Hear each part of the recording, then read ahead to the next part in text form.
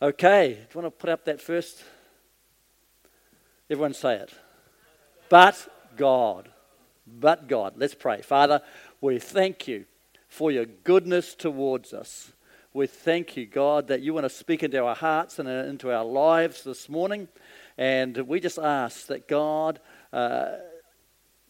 as our hearts have been prepared, that you would just drop seeds of your Holy Spirit in there that can be watered and that can produce real amazing fruit in our lives. And we ask this in Jesus' precious name. Amen. Amen. Most of you would have seen the pictures of utter devastation in Indonesia over the last few weeks. Absolutely shocking. I mean, the reality is that there are thousands of people that have lost their lives. And we see it every week on the TV. And one of the things that happens to us after a while is that we get desensitized to the problems that are happening overseas. And it's so different when you actually go there, when you see it for yourself, when you see the hardships that the people are going through. The reality is that we are living at a time that the Bible describes as being dangerous and difficult times of upheaval. For most of us, though, what concerns us is not what's happening on the international scene, but what's happening in our own private world.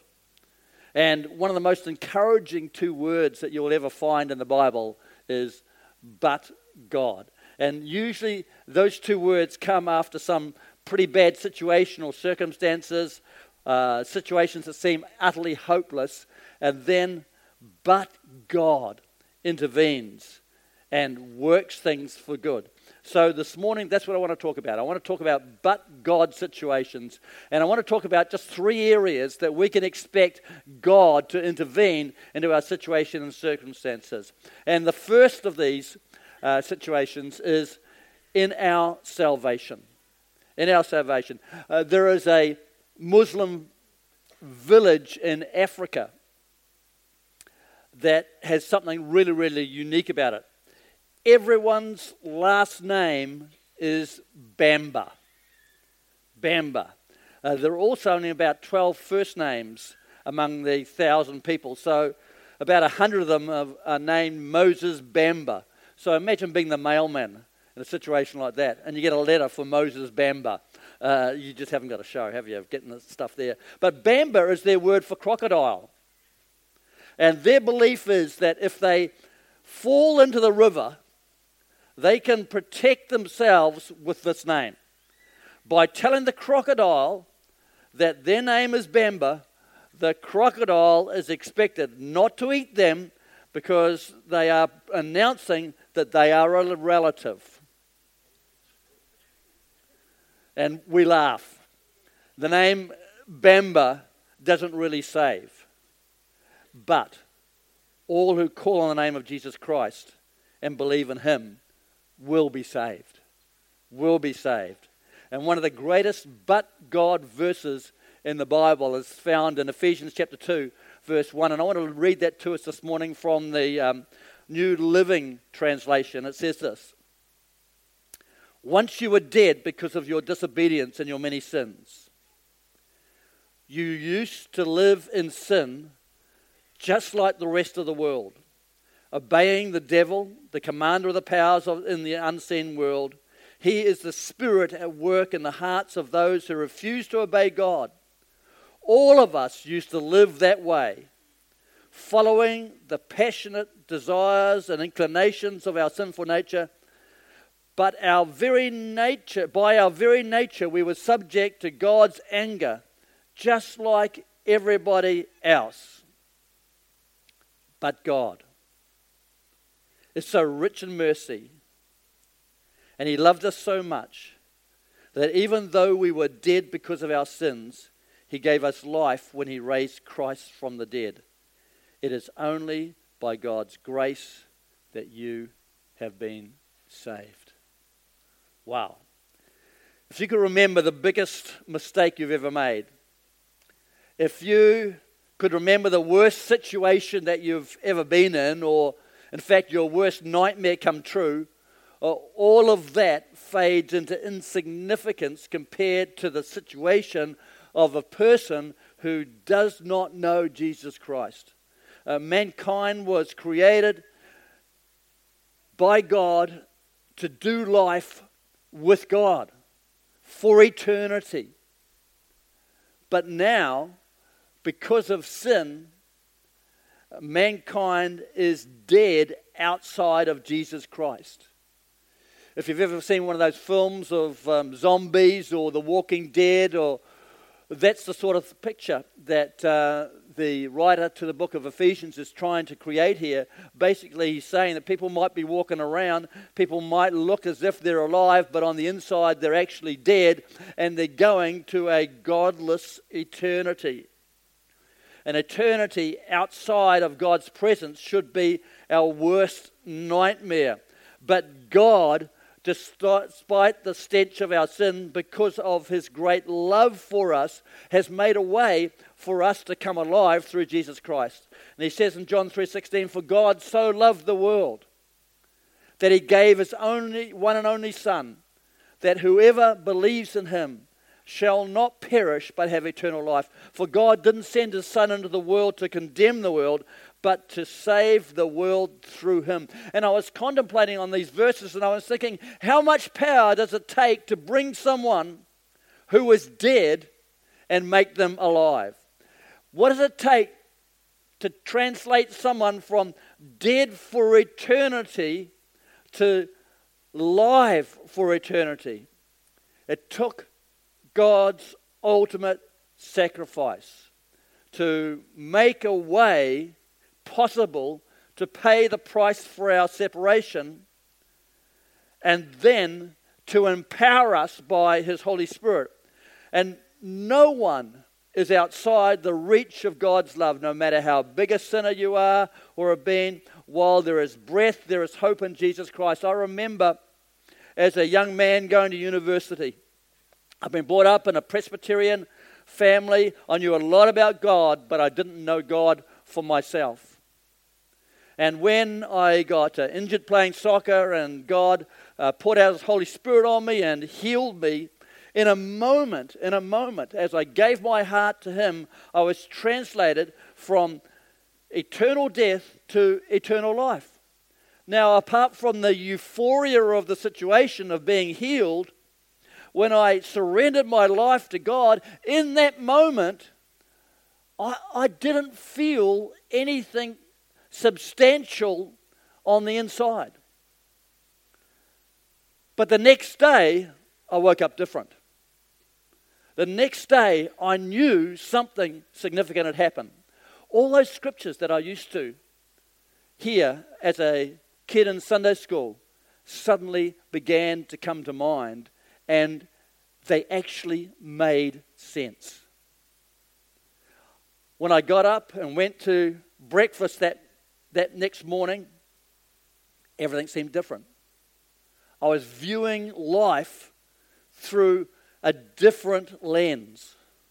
You see, while I had been dead on the inside, suddenly I'd become alive on the inside. And although at the very moment of new birth I didn't feel anything, it was obvious what had happened, and it's obvious that something incredible had happened on the inside. We are only one prayer away from getting our life back on track with Jesus. But God, who is rich in mercy, and He loved us so much that even though we were dead because of our sins, He gave us life when He raised Christ from the dead. It's only by God's grace that you have been saved. It had nothing to do with me except for the point of surrender. And God answered my heart cry, and I came alive. But not only do we need a but God in that moment of salvation in our life, but we need to know that God loves us and believes in us. Max Lucado, in his book, A Love Worth Giving, tells the story of a couple of American high school buddies who joined the army together. They both went to the Philippines together. Both were captured within a month of each other when Bataan fell to the Japanese in 1942. And through the prisoner grapevine, one of them, Arthur, found out that his friend was near death in a nearby camp. So Arthur volunteered for a work detail, and when they passed through his friend Skinner's camp, he was given 5 minutes to find and speak to his friend, and he found him. He found him on the 6th side of the camp in Zero Ward, a place that nobody ever left.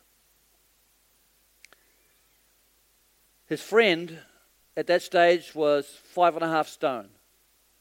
What's that, about 32 kgs. He had malaria, he had amoebic dysentery, he had beriberi, and he had a few other tropical diseases. He couldn't eat, he couldn't drink, he was basically walking dead, although he could hardly walk. When their time together was up, Arthur reached into his pocket and gave Skinner something that he'd been saving up for his own time of need. It was an incredibly valuable ring. And Arthur said, "Wheel and deal with this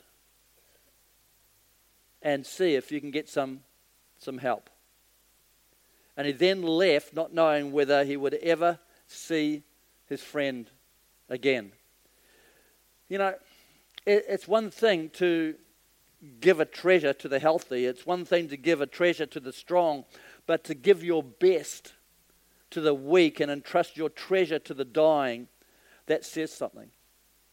It says, "I believe in you." It says, "Don't give up." It says, "Your life is worth living. It's worth saving." It says, "I'm on your side." And that's what God's done for us. We were the walking dead, but God, because of his love towards us, gave us his greatest treasure, Jesus Christ, so that we could have life and have it more abundantly. When God sees you in need, when he sees you hurting, he only wants the best for you, but you need to stretch out and you need to receive from him. What happened to Skinner? Well, he picked out the kindest looking guard and he gave the ring to that guard. A couple of days later, as the guard walked past Skinner, he dropped a packet of malaria tablets. A day later, it was limes to combat scurvy. Then came a new pair of pants with some canned beef in the pockets. Within 3 weeks, Skinner was on his feet, and within 3 months, he was taken to the healthy side of the camp, as far as he knew, the only American ever to leave the Zero Ward alive. But God is so rich in mercy, and he loves us so much, that even though we were dead because of our sins, he gave us life when he raised Christ from the dead. It's only by God's grace that you have been saved. And then in Romans 5 verse 8 it says, "But God demonstrated his own love towards us, in that while we were still sinners, Christ died for us." This month we've got an all-in campaign. With God's incredible love towards us, our only reasonable response is to be wholeheartedly in love with him and serve him back. But not only do we see but God in our salvation, but we see but God in the circumstances of life. Every book of the Bible is full of examples of God helping his people through the circumstances of life. We're living in a fallen world, and bad things can happen to good people, but God is there to help us through. I love the story of Joseph in Genesis 37 through to 50. In fact, it must be really important when you consider the number of chapters, 13 chapters that are devoted just to this one guy. More chapters than perhaps to anybody else. Although Joseph came from a really dysfunctional family, I was going to get the kids in the second row to put up their hands as to how many of you have come from really dysfunctional families. But I thought their parents might be in the row behind them. ready to kick them in the backside if they did. But anyway, Joseph came from a really dysfunctional family and was less than perfect himself, but God was with him. And it says in Acts chapter 7, because the patriarchs, actually Joseph's brothers, were jealous of Joseph, they sold him as a slave into Egypt. But God was with him and rescued him from all his troubles. He gave Joseph wisdom and enabled him to gain the goodwill of Pharaoh, king of Egypt, so that he made him ruler over Egypt and all his palace. You know, Joseph's journey, when you read it, and I encourage you to do that. Just sit down and read the whole of Joseph's story one time in one sitting, and you get a really, really good overview of what was going on.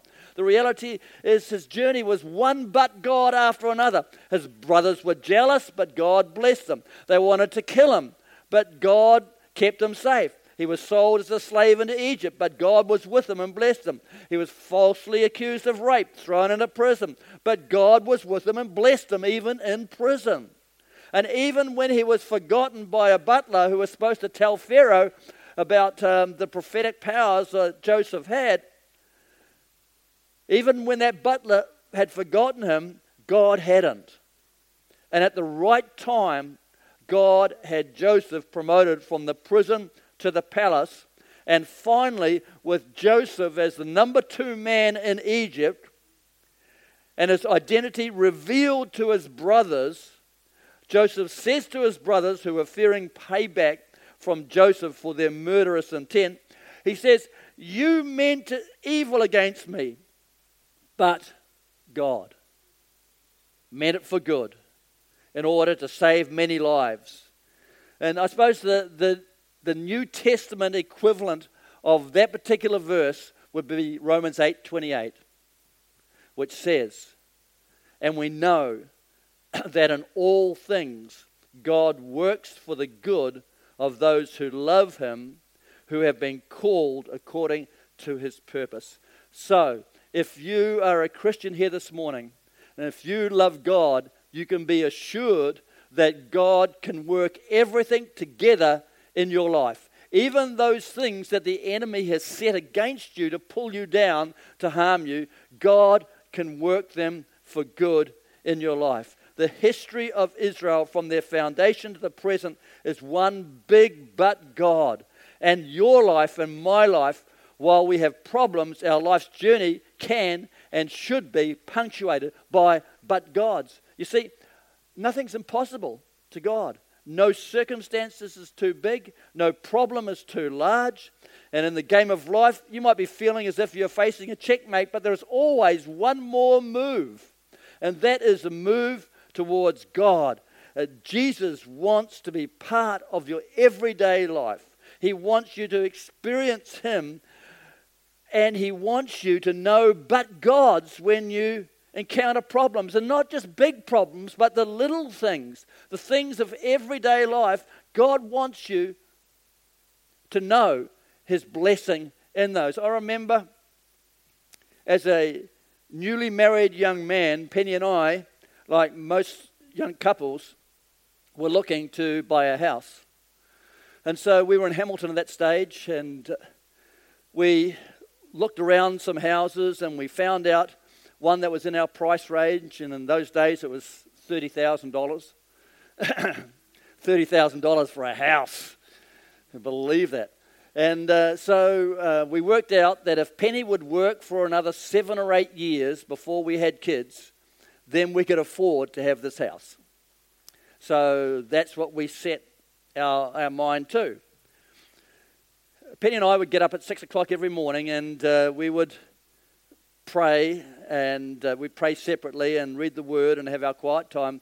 And one morning, I remember just having the Holy Spirit just absolutely just download to me. And I came running out of my bedroom and found Penny. I said, "We can't buy the house." And she said, "What?" I said, "God's just been talking to me. I don't know how I missed it." I said, "If we save flat out for 2.5 to 3 years, we can buy a house twice as valuable as the one that we're looking at, and we can have kids straight away." She thought, oh, that's a good idea. So that's what we did. So we just saved hard out for 2.5 years. Ended up with a massive government subsidy. They were giving a 50% subsidy on deposits in those days. We ended up with a house twice as valuable as the one that we were looking at. And the day that we moved in, I think it was about 2 weeks before that, our oldest son was born, Peter. So God blessed us. But the reality is, because I had an ear to hear what he was saying, he was able to guide me and he was able to lead me in the little things of life, which actually was quite a big thing for us. Psalm 37 verse 23 says, the steps of a good man are ordered by the Lord, and he delights in his way. Though he fall, he shall not be utterly cast down, for the Lord upholds him with his hand. So you can be encouraged that God can guide your steps if you give your steps over to him. Over the years, we've seen God just do some absolutely amazing, miraculous things. We've seen people delivered from demons. We've seen the sick healed. I remember one time, this one was in Hamilton, a lady in one of my life groups had a massive stroke. She was in intensive care on a respirator.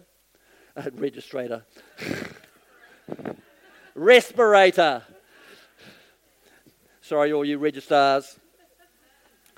She was on a respirator in intensive care. The doctors were so convinced that she was going to die that they got her eldest son out of Palermo prison with a full police escort so he could be at her side and then make funeral arrangements.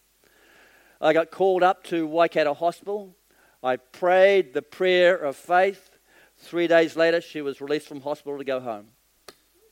Just like that. But God. But God. But God. In 1984, one of Penny's sisters was in intensive care on a respirator after a massive lithium overdose. The doctors had informed the family that she was just a vegetable and they were going to turn the respirator off the next day, and so the family should be starting to make funeral preparations.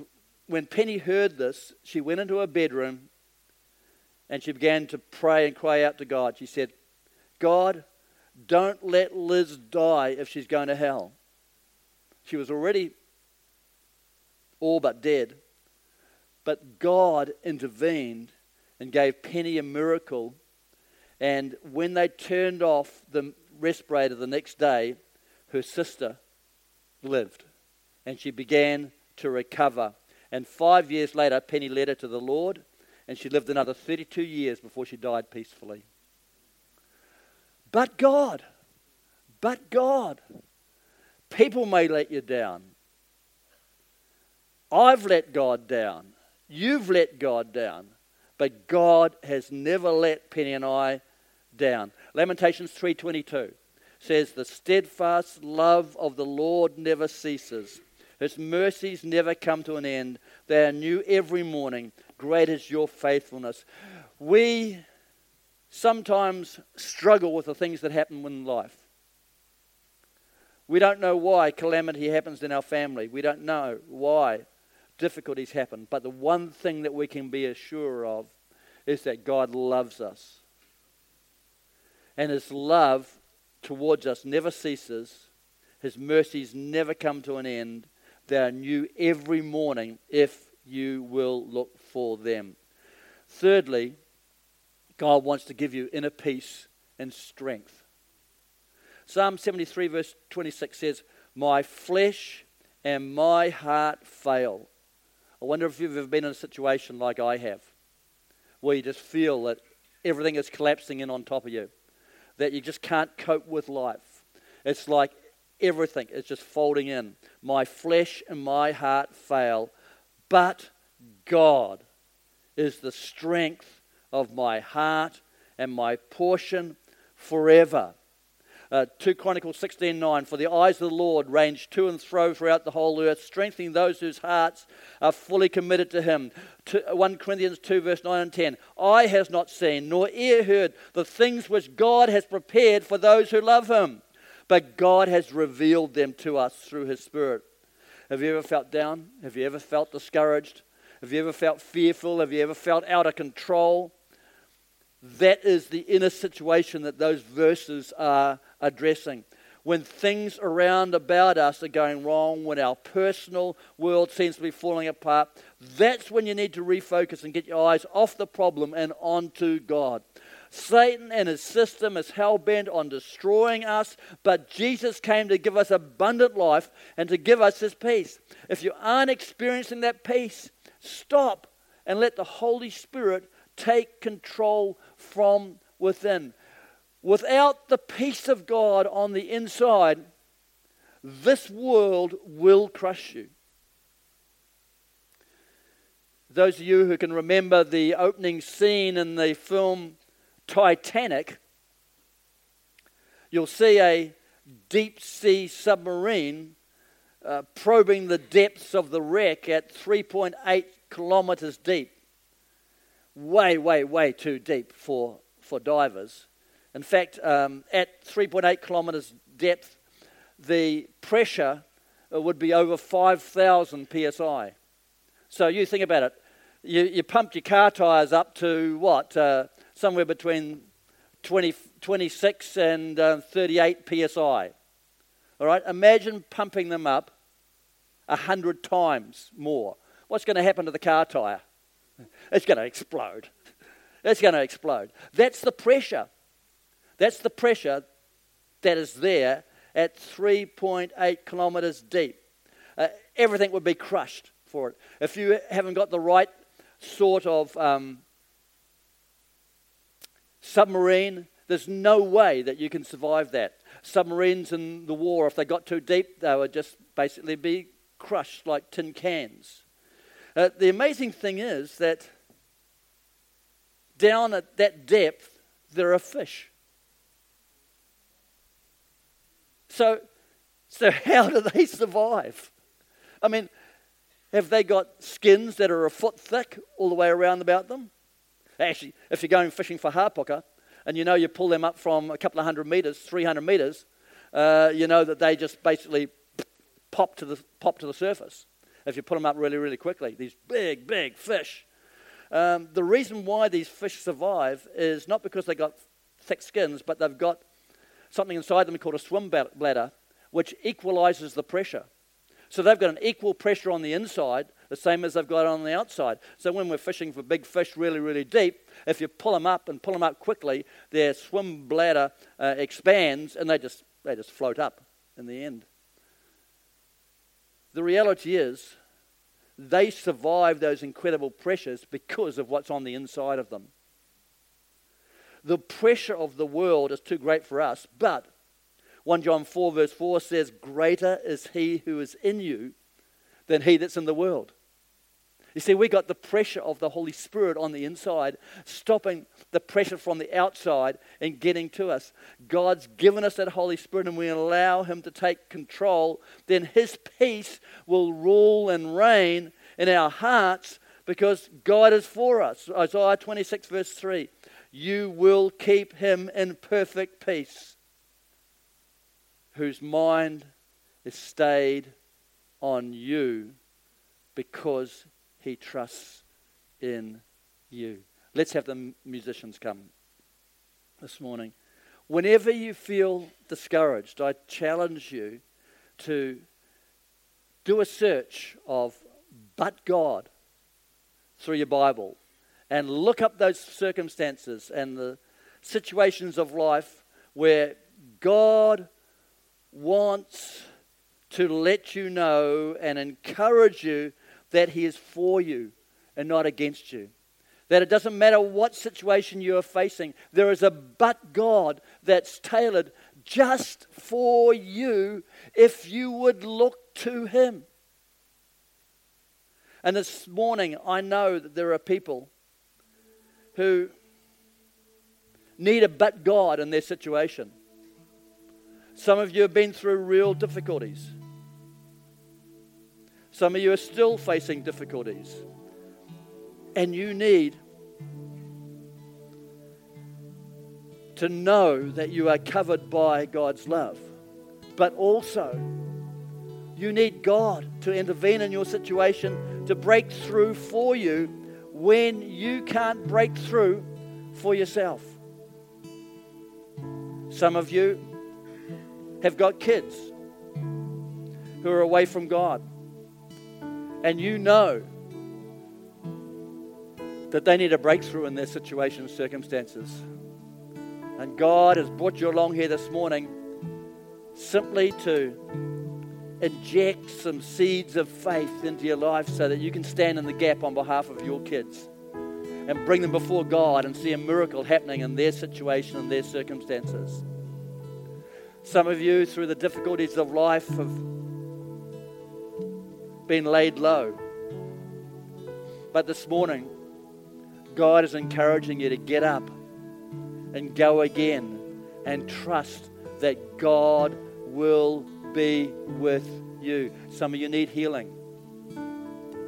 Nothing's impossible to God. The same Spirit that raised Jesus from the dead dwells in us. He's the pressure equalizer. And more than that, there's so much Holy Spirit on the inside that Jesus said there would be rivers of living water pouring out from us, impacting people round about us. But also, there are people here this morning and you've never surrendered your life to God. You are headed for a godless eternity. But God has made a way through Jesus Christ for you to come to know Him. He's made a way so that if you would say, God, please come into my life. Please forgive me for all the dumb things that I've done that have hurt you. Please allow me to come to know you and fill me with your Holy Spirit so that I would have the power to live a life that's pleasing to you. If that's your heart, God wants to answer that prayer. But God is so rich in mercy and He loves us so much that even though we were dead because of our sins, He gave us life when He raised Christ from the dead. It's only by God's grace that you can be saved. He's done it all. We just have to reach out and receive it from Him.